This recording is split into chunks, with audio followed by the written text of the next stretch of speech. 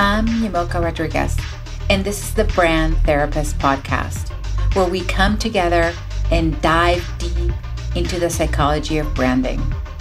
We live in a new era that asks us to step up and show our individuality. Learn what makes us unique and different in this world. Let's open the door to possibilities so you can win in business, life, and relationships, because everything starts with you.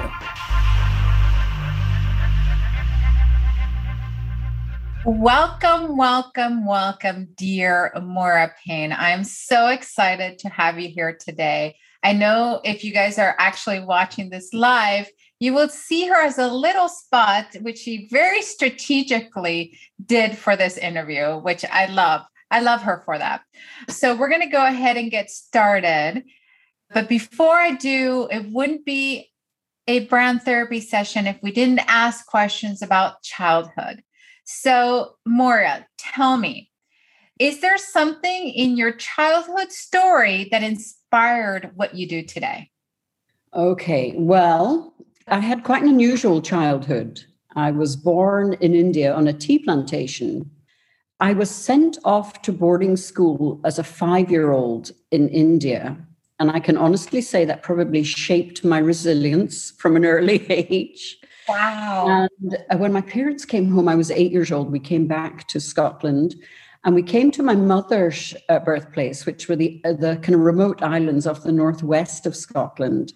And I was struck by the hauntingly beautiful landscape.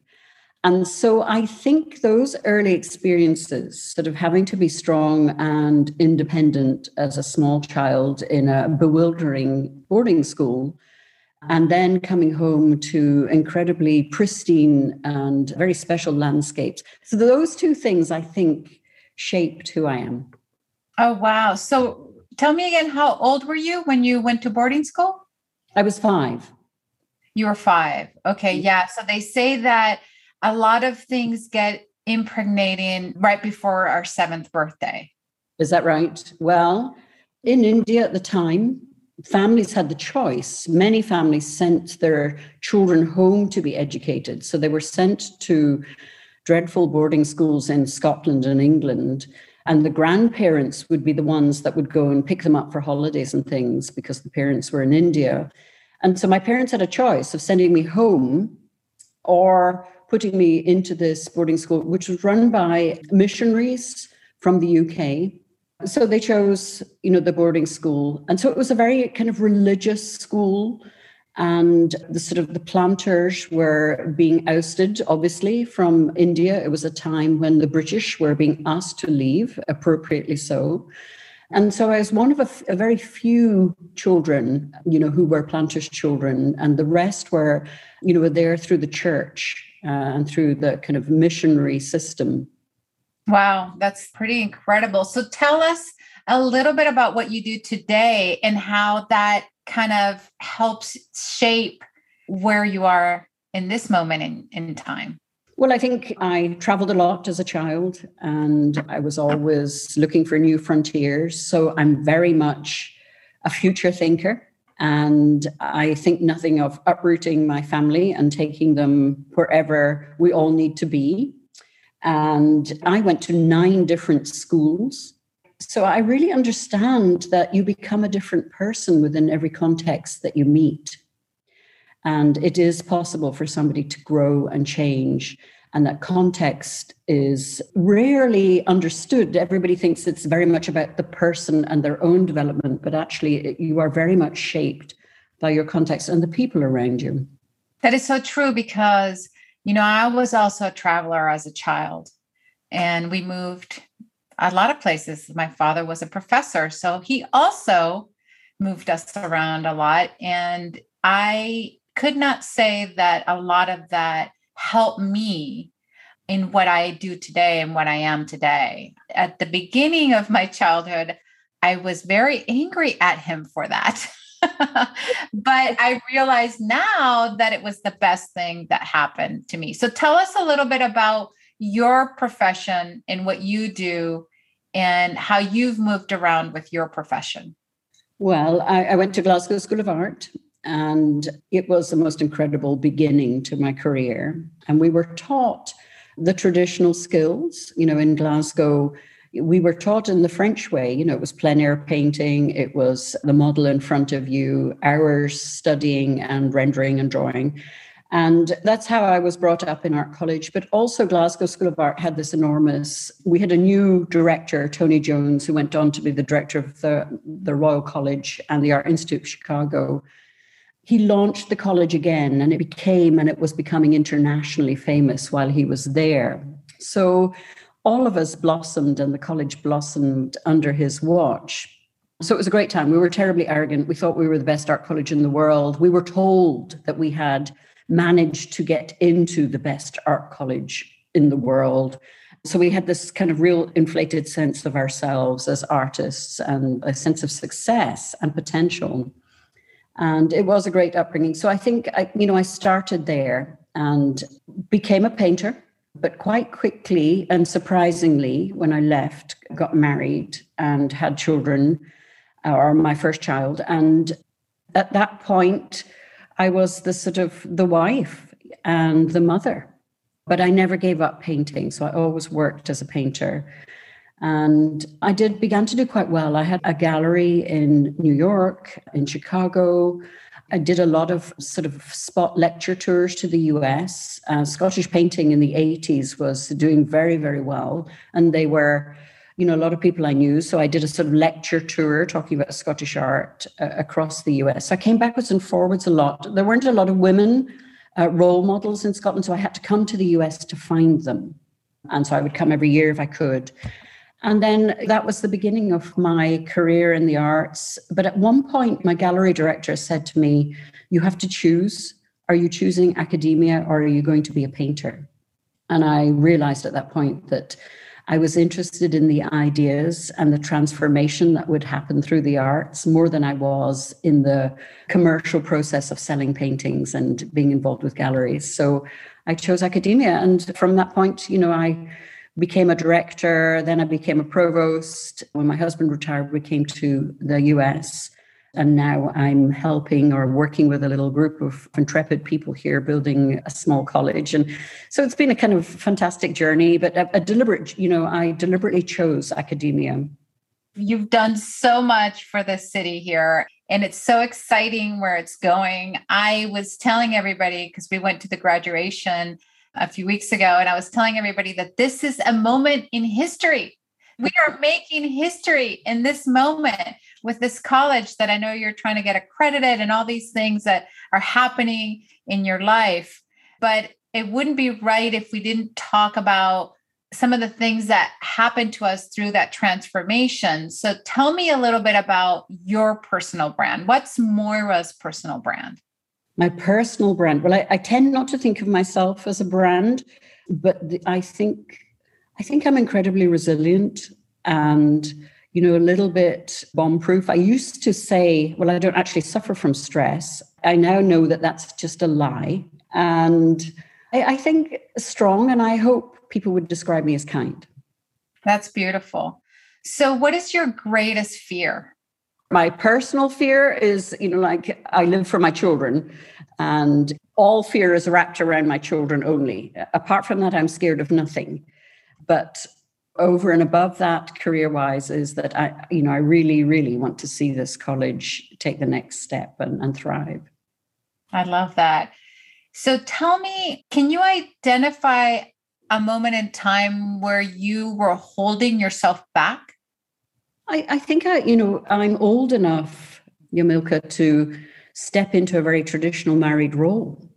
Early on, I was the wife and I supported my husband, and he was doing quite an important job at the time. And I very much stayed in the background and took care of the children and entertained the visitors and the guests and cooked for residents and students who came to this Place Hospital Field House where he was building a residency.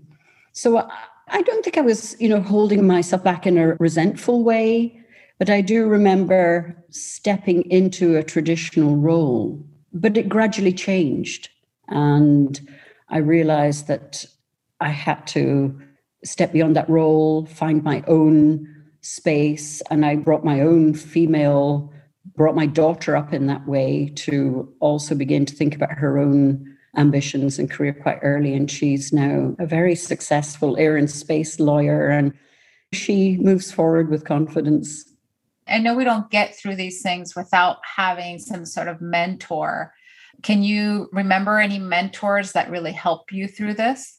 Tony Jones, who I talked about, who was the director of the Royal College in London and the president of the Art Institute of Chicago twice. He was the president of Kansas City Art Institute, and he was the president of Glasgow School of Art. So I only knew him as the director when I was a student, but after I left, we got to know Tony, and he became a lifelong friend and mentor, and would sort of always be somebody I could call, or who would coach me or bring me advice or point me at something that I needed to move towards. I really couldn't have done it without him. And two dear girlfriends, one who's a painter in Vancouver and another friend who's a dean in the Art Institute of Chicago, Leslie and Dawn. Those three people have helped me all along my journey. I've been traveling the road beside them. Oh, I love that.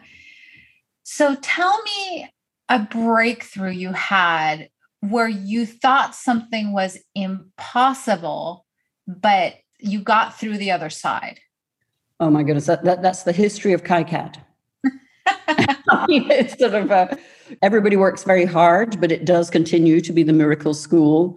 And there are many points in the last 5 years where I literally would think, okay, that's it, we're done. And 2-3 hours later, some magical thing would happen and lift us forward. So I don't quite know what that is. It feels like this thing has its own evolution, its own movement. So in spite of us, this thing is moving on. So I've had a couple of terrifying moments. I love that. Well, but you've gotten through the other side in those moments. It's very much a team gathering around the mission. And I describe the board that way too. And we figure it out. And there are some really dear patrons who are dying for the college to take the next step, but have managed to hold on to us through really difficult times. Right. I actually, just being in the graduation, I could see that there's a beautiful team right there, right? Absolutely. A lot of camaraderie and helping each other and all levels. And it's just beautiful to see that come together. It was astounding. I've never seen more love poured into one event. Like Melissa, our registrar, hand-stitched the 100 programs, and one of our faculty's mother stitched the flags and the sashes for the students. And, our CFO had name tags made. And my assistant, Shandi, her friend, made bows for the back of the chairs. And the technician made gift boxes for the students. And the list goes on and on. Everybody went beyond the usual to make it such a special, special event. Everybody did. It was astounding. Wow. Our HR officer ironed the gowns, and it was as if we were all planning something that was incredibly important to us. And so it was a great success. It was fun. Yes, it was beautiful. So tell me, what has been your biggest reward in life? Well, my children.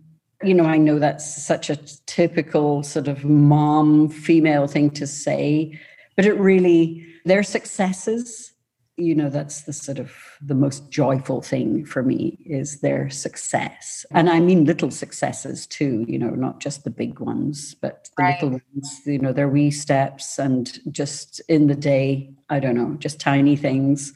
I do take great pleasure. I am learning gratitude as I grow older and as I move towards retiral too, I hope to go back to being the mothership for them.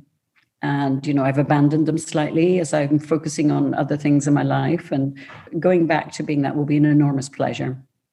Oh, that's beautiful. So tell me, when did you know that you had become famous? Well, I knew in Seattle when I walked into cafes and things, people actually recognized me. And the sad thing is, Yamilka, I don't think I was famous. I think I was infamous. And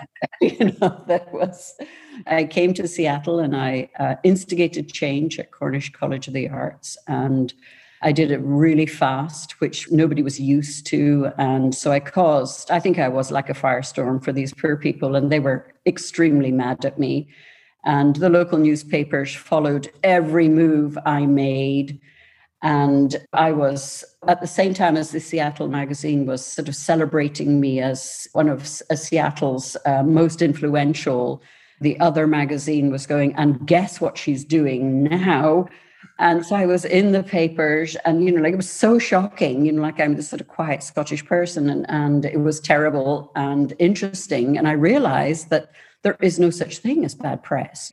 The minute you become a focus that people are interested in hearing about, that actually can only be good for your organization. So I aim to be as infamous as possible and as troublesome as I can so that we can get KICAD moving forward. I love that. I love that, because I know that even when you came to Louisville, you had a little bit of a fame thing going on here, because I think you have this integrity, this piece that you have to make sure that things are done great, but with integrity and purpose and meaning. I think that throws people off at times. It doesn't, Yamilka. Well, thank you for saying that. I take that as a compliment. I do think integrity is important. Say what you think and say what you mean.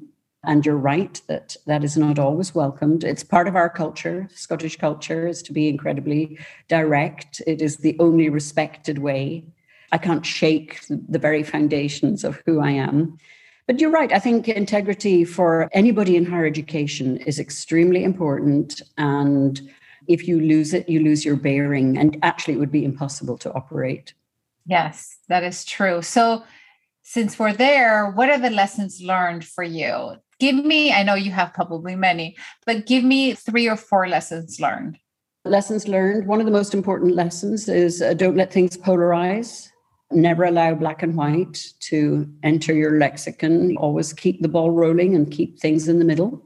And the second lesson is time is your friend, and never react in the moment, but give issues and good things and bad things time to unfold gently, because perspectives change as people focus on whatever is arising in the moment.